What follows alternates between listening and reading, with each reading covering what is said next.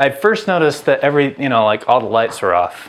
It was dark, which was weird because I was pretty sure that Brian was supposed to be here somewhere.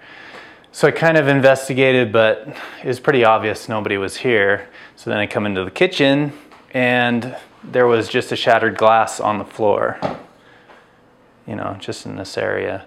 So, which I felt was weird, but just grabbed the broom, cleaned it up, just assumed, I don't know, you just start making up theories.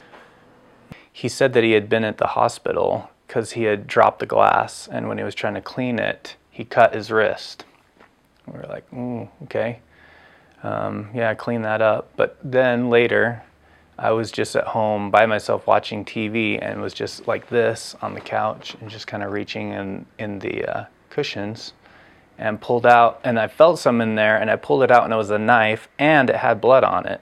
I was like, geez, what's this all about?